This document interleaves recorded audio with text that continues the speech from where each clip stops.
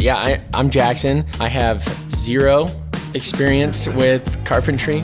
I studied at a school for historic preservation in Boston and learned about how things were built, 250 years ago. There's a long way to go. I'm nowhere near the top. Not that I thought I was, but there's so much more to do out there. Yeah, welcome back to Passion for Craft podcast. We are here talking about why your house is made of cardboard. No, we're talking about some building materials, and I think you'll see that statement's a little more true than you think it is. Yeah, scary. Yeah. So just diving right in, we're Passion for Craft podcast. My name's Jackson Hull. I play the role of the apprentice here.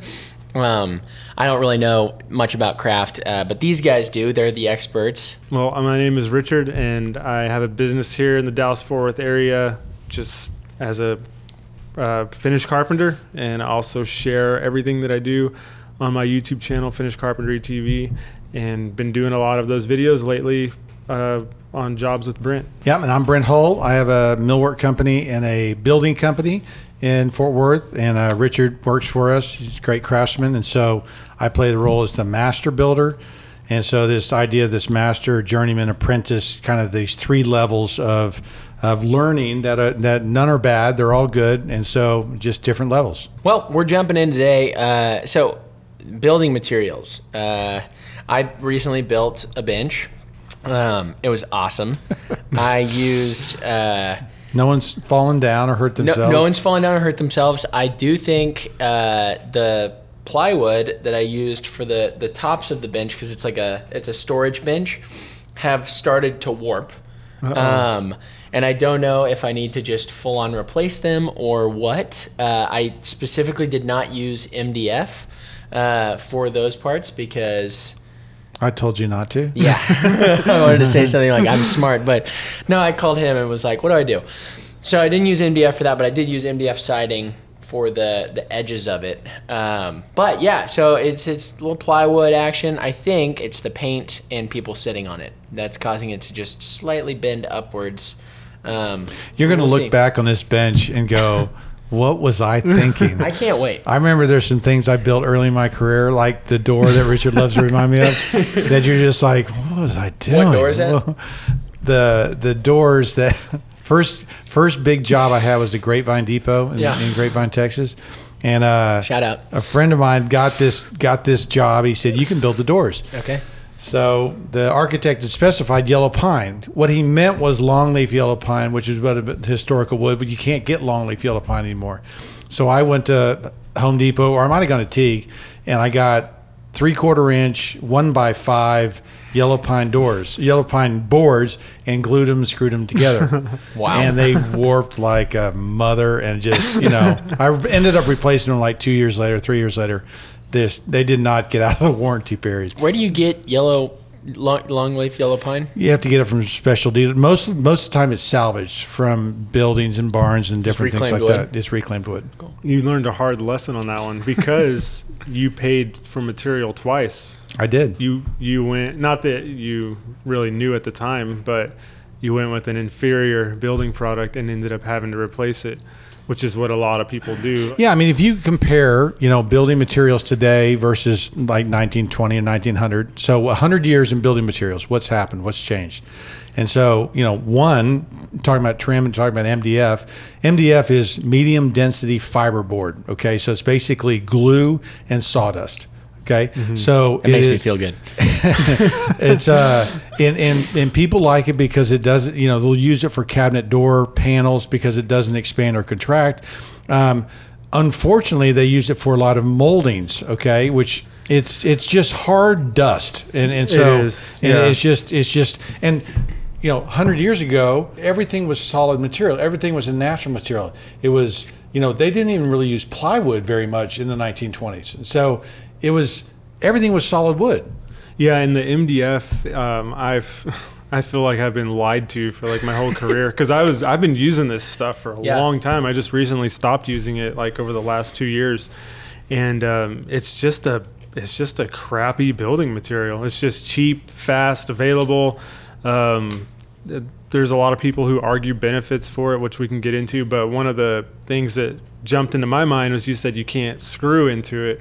You know, so when we attach MDF moldings to houses, we're shooting it with the nail gun.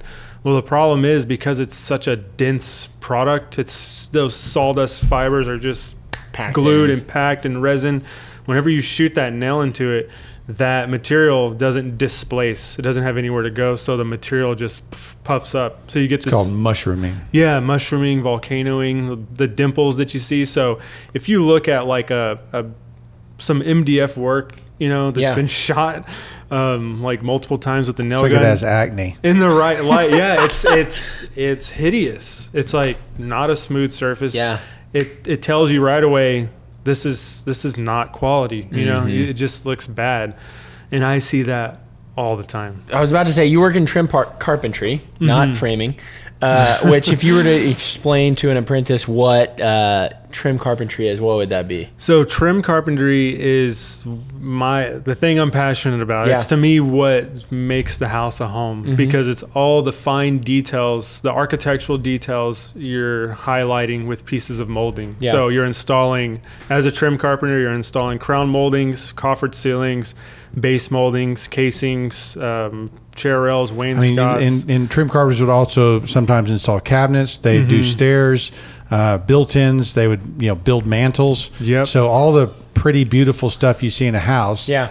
Stuff that's trim supposed. The do. whole purpose of this item you're putting in is to look beautiful. So if it looks like it has acne all over it, it's like, It looks. oh, really that's a contradiction. This is supposed to look real pretty, but it's got all these dents and dings in it, and really through no fault of the installer, they're shooting it with the nail gun. Yeah. I mean, a painter can sand it down a little bit, but it's just a lot of prep work that goes into it. So you may be saving material up front or money up front on the material, but the painter's going to be there for multiple more hours. Yeah. You really don't, and you end up with an inferior looking product. Yeah. So it's something that really just frustrates me, because I've done it for so long and I've seen all like the bad sides of it, Yeah. and then I'll tell you guys a little story, but there's a guy that works for Windsor One, Dave Rogers, and he reached out to me. I never met him or anything. He said, "Hey, I saw some of your videos. I'd like to give you a molding bag of our stuff." Yeah. So met up with him.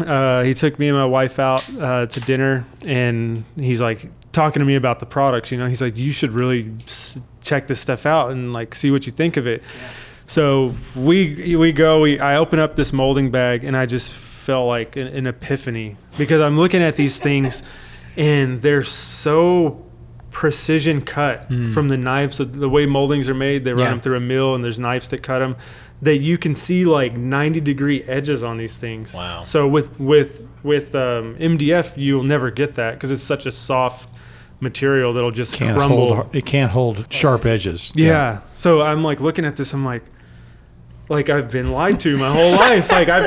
This is beautiful. Like, this is crazy. And the reason you want those sharp edges is because when you install that material, it catches light, it catches shadow lines, and it just looks proper and perfect. A lot of mill operators, and look, here I'm going to be another 90% thing, maybe even more than that. I would say that by far the majority of moldings on the market today are bad. Okay, bad in that they're rolled over edges, they're fat, they're muddy, they don't express and communicate. The whole idea with the molding is that it communicates what you're looking at. Why do we do it that way? Because that's the way we used to do it. That everything that we do is learning from the past. And when I helped Windsor with those molding lines, it was like, what should we do? I said the very first thing is make sure you have clear, crisp edges on your molding so you can read your molding. And when those things are rounded over, it just looks like mud, and it's just. That's muddied moldings. That's what you're that talking would be about. muddied moldings, Okay. and so it's not clear. It's not expressed well. People will talk about the classical language, classical moldings being a language. Yeah. Okay. Well, what does that mean? Well, it communicates. It tells you what you're looking at, and you can see it. And so, MDF moldings, because they're flat and they lose life. And so, look, we're talking about an eighth of an inch, 16th of an Yeah. inch, but it matters. It matters, yeah. Right, this is a federal Yeah. molding. That is a Greek revival molding. How do you know? Because there is Because a of the clear way it is. differentiation between this back band and this back band, Right. and that sharp edge and this kind of scotia here. That they look different, and so they communicate. Right, Yeah. they are communicating, and so that's And what no we're talking matter about. how hard you try, you will not get that in an MDF. Yeah. You just won't. It'll just So it'll have like an outline in an MDF molding, but it just won't be as like well defined as this is. it's like a shadow of that. Like Is it? a very just Not a good silhouette. shadow. Yeah. Mhm. Silhouette. That's so interesting. We're talking about MDF, talking about, products 100 years different. What's happening today is that moldings are, because of the big box stores, because of HGTV, because of these things, there are a lot of homeowners that want to do this themselves, right? Yeah. And a lot of products are being made to be installed by the homeowner as opposed to needing a craftsman to install and to build. I mean, that's me, right? I'm the DIY guy who's going to the stores and just going, hey, that looks kind of cool. Or they'll have a class. They'll teach you how to tile your bathroom, right? And so, yes, you can learn to tile your bathroom in a 30-minute Home Depot class. Yeah. But that doesn't make you a master tile person, right? There's the art and laying up in different meetings and using different backgrounds and being able to cut different things. It is this entry level thing, and then mastery is up here, and most people get to about right here. Yeah. And they never really achieve this. Like 20% of the way for audio listeners. Yes. I'm new to this podcast thing. Also, I'm confused because basically it sounds like a little bit of a discouraging message to the guy like me, right? It sounds like the message Why is that discouraging? Well, it sounds like hire a builder. You can't do it yourself. Hire a builder, which I agree. I can't do it myself without proper instruction. But ideally, the way that this show is working, what happens is, here's the problem with that, and I hear what you're saying. Yeah. But when tile, or wood floors are made to snap in place, or even siding on a house is made to clip together, okay. We're talking about the passion for craft. There's no craft there. That is assembly, okay? Yeah. And we get into the bad habit of celebrating installation. Oh, look, we installed a door, and no one's built the door. No one's put the hardware on the door. No one's even painted the door, right? Yeah. And when there can be craft at every one of those different levels. And so we celebrate the wrong thing, right? We're clapping for yourself. Oh. yay, Well, I because did previously it would have been, for a door, let's just take a door as an example. Previously it would have been, you get the stiles and you get the rails, right? Good. There you go. You're learning. And then you would inset them like this, and then you would add a panel in between them, and then insert more stiles and more rails across. And so that would be like the full, I built a door rather than I installed my own door, which Richard is just built a door. the IKEA mindset, right? Yeah, you've got pre-hung doors, and then you've got like a custom door shop, like what Brent and his guys do. But do you think you mentioned IKEA, right? Uh-huh. We've all built IKEA furniture, Right. right? And you take those little grommets and lock everything together, right? yeah. And I don't think you could consider that joinery. That is. Well, it is a modern take. It's a very engineered take on joinery, but it's not working. It's not the same craftsmanship, though. Yeah. It's not craftsmanship. No, by no means. Yeah. And so all these products are made to be installed, and they clip together and snap together and everything else. And that we lose craft. Okay. What's the problem with that? Well, we lose craft. Okay.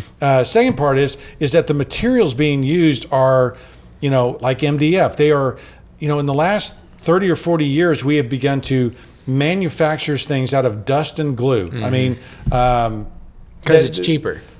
Because it's cheaper, but I don't even know. Like cast stone drives me crazy. Okay. What is that? Well, there's cut stone, which is where you take limestone and they carve it and cut it just like we do this molding, and they cut the stone. And then there's cast stone. The cast stone is you make a mold and you mix up cement and stone dust And you pour it into a mold. Wow. Okay, and they'll say, oh, it's going to last so much longer. It's like this MDF. You get these moldings and you get these things that are ugly, and they if you see them on buildings and the stone is really dirty, most likely it's cast stone, because cast stone is this really porous material. It holds all these dirts and everything. It's a substandard material. Wow. And so today, chipboard, MDF, are all these glued and Walk me through. What's and- chipboard? Is that like MDF, but It's like particle board. It's like Oh, particle board. Yeah, just kind of like what OSB is, oriented strand board. It's Yeah. like people use it for sheathing, like and stuff like that. Okay. It's like that, but like a interior version, I guess Yeah. you could say, like a finish. It just bugs me that we don't have any more real materials. Yeah. Right. Yeah, and one thing I'll say it's kind of crazy, but I've cut that MDF for so long, and no matter like what, even if I had a vacuum on or anything, it just irritates my eyes. Yeah. It's actually a harmful material. It's got formaldehyde in it, which is a known carcinogen, which means it causes cancer. Yeah.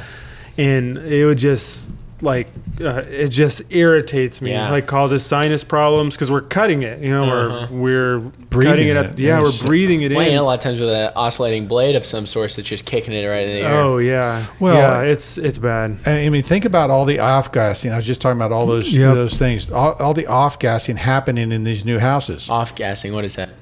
Well, it's when the formaldehyde dries and it emits gas. Okay, the Chinese sheetrock that we were using for a while was actually putting poison into the air and decaying wires in a house because it was just full of terrible stuff. And so if you don't have real wood floors, you most likely have carpet off gases. You have the MDF off gassing, plywood off gassing.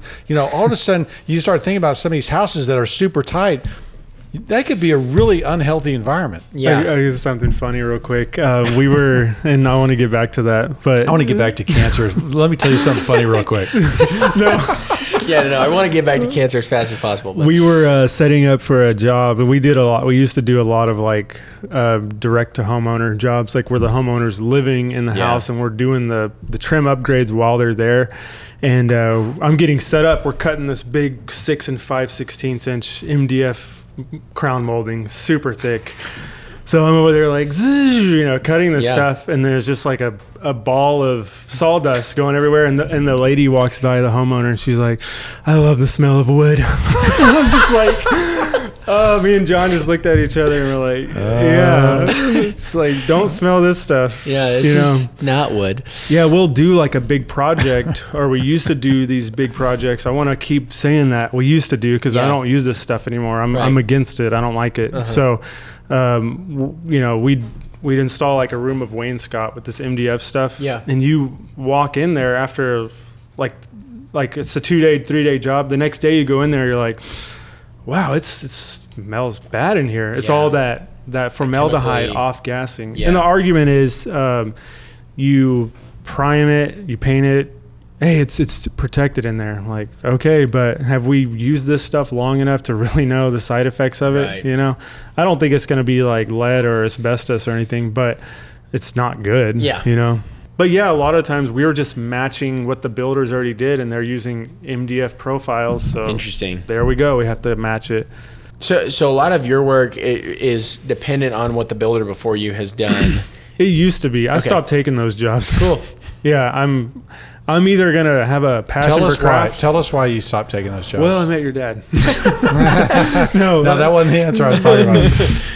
No, I just I'm either gonna have a passion for craft or I'm not gonna do it at all. Well, but I guess I heard about those jobs. This is what I wanted to talk about, and I felt like you were treated unfairly on those jobs, right? That the homeowner looked at you like a peon, right? And didn't respect his craft, didn't respect his skill, didn't respect his knowledge, and I'd say, why would you put that in? Yeah. Well, they told me that I needed to put that in, or whatever you were saying. Yeah, I remember that. And I was like, okay, our job is to lead on this thing. I don't do that crap on anymore. So I felt like sometimes a guy in your position isn't treated with the respect that he deserves for the craft and the skill that you have and for the knowledge you have. And so they I don't think they treated you fairly. Yeah, and I think a big part of it was me not communicating what I did know to them. You know, I would just, I would just come in and be like, so what do you want to do? And they would just show me a picture from Instagram or Pinterest, and I'd be like,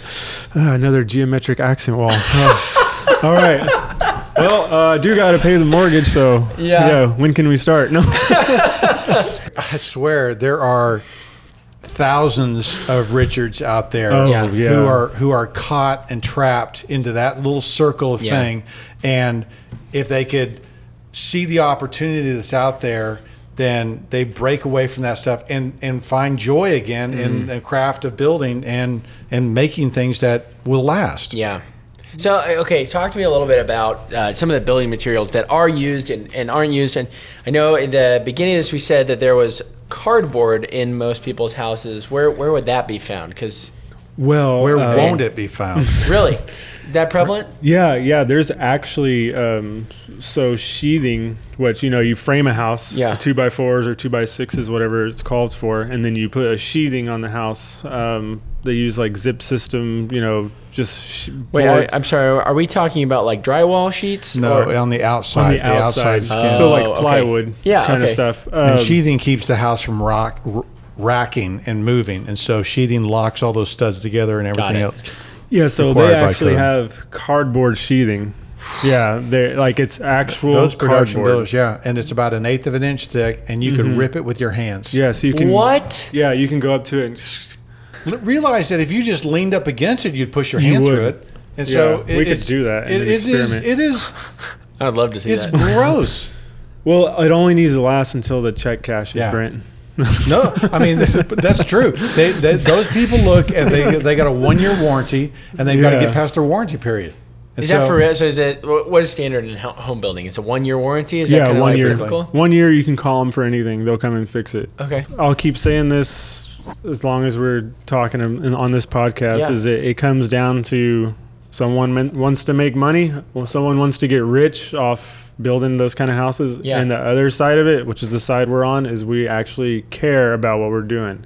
Like, it's something that comes from the heart. You care about it. You want it to last. You want it to look good. Totally. It brings joy to you. So, I mean, that's kind of the two worlds we're talking about. The other place you would find cardboard is not as important as, holding your house up. Yeah. But it's in interior hollow core doors. So that we were talking about that a couple episodes ago. Yeah. So you have tempered hardboard skins that make up interior hollow core doors. They're just facades of like the paneling work that you see around us. You know, like they're just fake stiles and rails, imitation. It's literally a sheet of thing that is pressed in a hot press. Okay. And it embosses it. Okay. And it makes it look like there's a panel there. So there's some level of an indentation, whether it's an a 16th of an inch or, whatever. It's just 3/8 or something. Okay. Yeah. Oh, it's a little bigger. Yeah. So within those two, those are like the bread of the sandwich, and then the cardboard it just sits inside. Is the thing that keeps it from pushing together. Right. So on the edges of those doors, you have particle board, so that's where like your lock set screws into, or your the screws for your hinges, because that's going to hold together better than cardboard. Yeah, but still not good. No, the one I took apart had a wood frame that went around. It was about 3/4 of an inch by 1 inch. But you had to hit there's two skins. But I think they did that because you have to screw stuff into them. Like if you tried to put a hinge in a particle board, it would probably come out. Yeah. But they do this finger jointed, white pine thing that goes around the outside, so the hinges and the lock set are something they can screw to. The one I took apart was MDF around the frame. And then it had a little like 3-inch particle board next to it. So, and then in between the things, there's styrofoam. I literally opened this thing up, and there's freaking styrofoam right there in the middle of I was like, what is styrofoam doing in this door? That's terrible. That's not right. Yeah, it is criminal. Like, if you actually care, I mean, it'll drive you crazy. Mm-hmm. Like, if you sit there, and that's when I lived in that house. I was actually getting into starting to care. I'm talking about my house before the one I'm in now. Right. If we compared, 1920 to 2020, okay, walls were metal lath and plaster, okay. pier and beam foundations. Most houses are slab foundations today. Pier and beam foundations, which are more expensive. Slab foundations is a post-World War II kind of thing. It's a cheap way of building. Solid wood construction. Sheathing on the outside is 3/4 of an inch, solid sheathing. Hardwood floors on the inside, real tile in a mortar bed. I mean, I could go, wood moldings, crowns, beam ceilings, working fireplaces. That was the entry-level house. Yeah. And today you have, that sheathing we were just talking about, sheetrock, non-wood floors, right? Everything has been cut down. Do you guys think that there is some, do you think that the people who are working for Advancing are missing the building field? Because it feels like every new invention thing either takes us away from style and towards functionality, or they're not working in unison anymore. I'm thinking of the 3D printed homes. Have you guys seen those? They've got the concrete pourer that just kind of runs along, and I mean, that's not going to have great style to it. It's not going to have great. No, I don't think they're missing it. I think within every aspect of life, you have like the diehards, like the people who are like fundamental about like, this is the way we do things. Like you have that in building, you have that. I mean, people Cars. everything. Yeah. There's even in that car community, there's a sticker I see on cars that says, they'll have it like on the back, it says built, not bought. Yeah. Because they're real proud that they built this car. They didn't just go buy like a new F-150 or whatever. I mean, I built my own computer. I totally get that. I mean, same thing. The intricate details of what's inside of it, exactly. And I'm sure it's the exact same thing for a home. When you've got a custom built door, when you've got perfectly done moldings, it makes sense.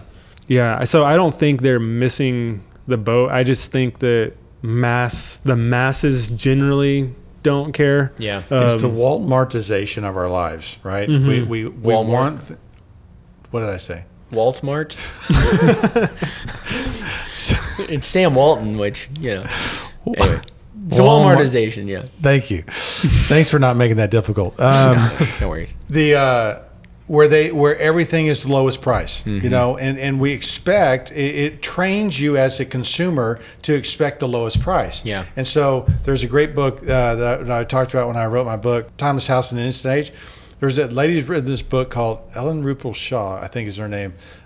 She wrote a book called Cheap, and she basically tells the story of how discount culture came about, and it goes back to the five and dime, even Montgomery Ward's and Sears. Those were the Walmart and Amazon of the day. Yeah. And how they started people shopping, and how the whole shopping cart came around, that they wanted something bigger so they could put more stuff into it, right? So it wasn't about convenience, it was about something big that they could put more junk into. Because our lives are so chaotic and hard at times, we want to win. And when we get a deal, we feel like we've won. And so people are always, one of our examples, my wife kind of will drive all around town to try to find the cheapest socks, right? And it's just like, okay, the money and time that you've spent trying to get the cheapest socks, just buy the good socks and go on down the road and go do 5 things you could have done if you didn't do that. Well, but then it does build this up, because I was thinking about this, just when you're buying something like a house, sometimes you believe the fallacy that if I spend more money on this thing, it's better all of a sudden. Oh, totally. And so it does beg the question of, how do we practically avoid buying MDF and spending what we would for wood on it? What are the ways to? I know practically we can identify MDF and just talk to our builders. It's a great question. It's like if you buy a 60-inch TV over a 30-inch TV, you spend more, but you get more. Right.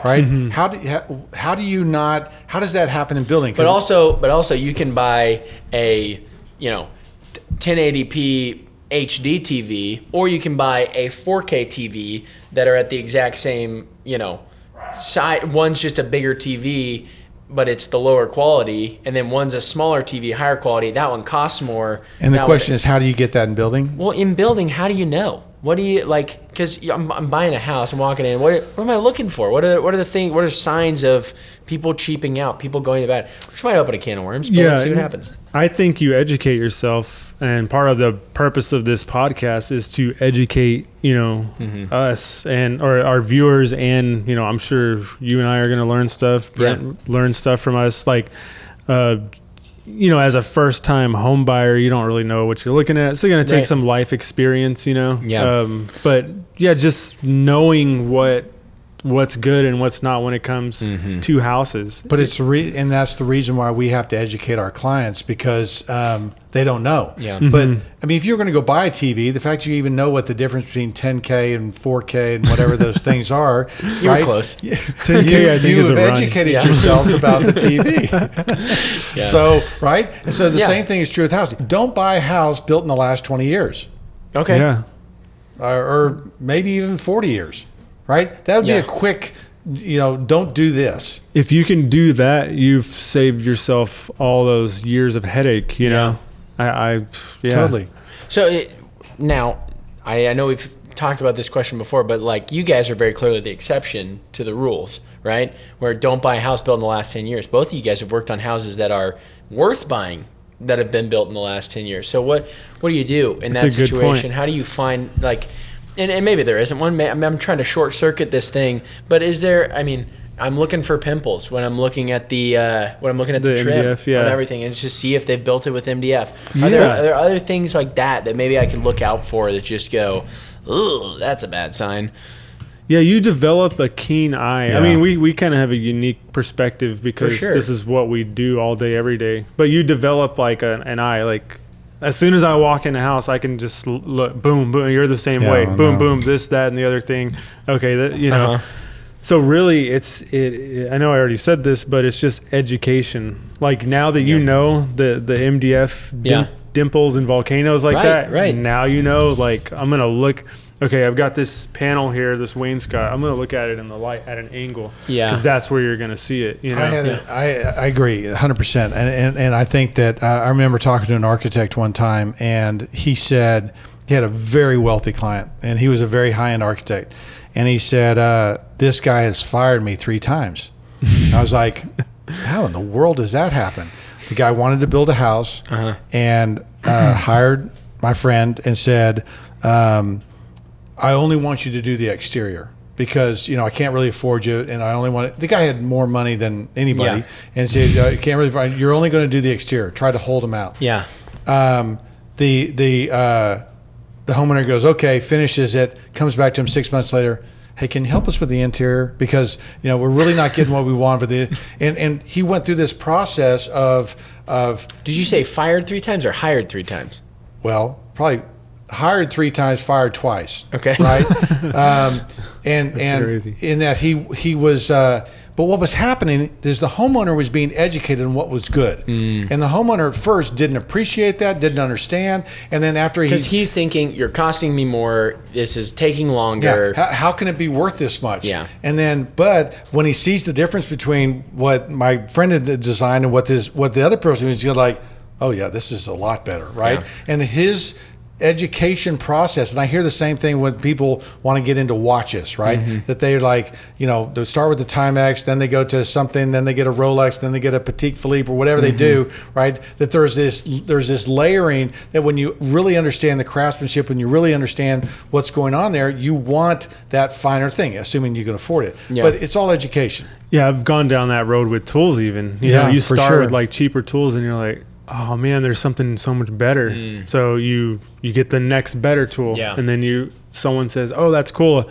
Have you seen this? And you're like, I didn't even know that was a thing. Right. So like, talking about the sock example of driving around looking for socks, that made me think like, yeah, maybe you get a good deal on these houses, but you definitely didn't get the best pair of socks. Right.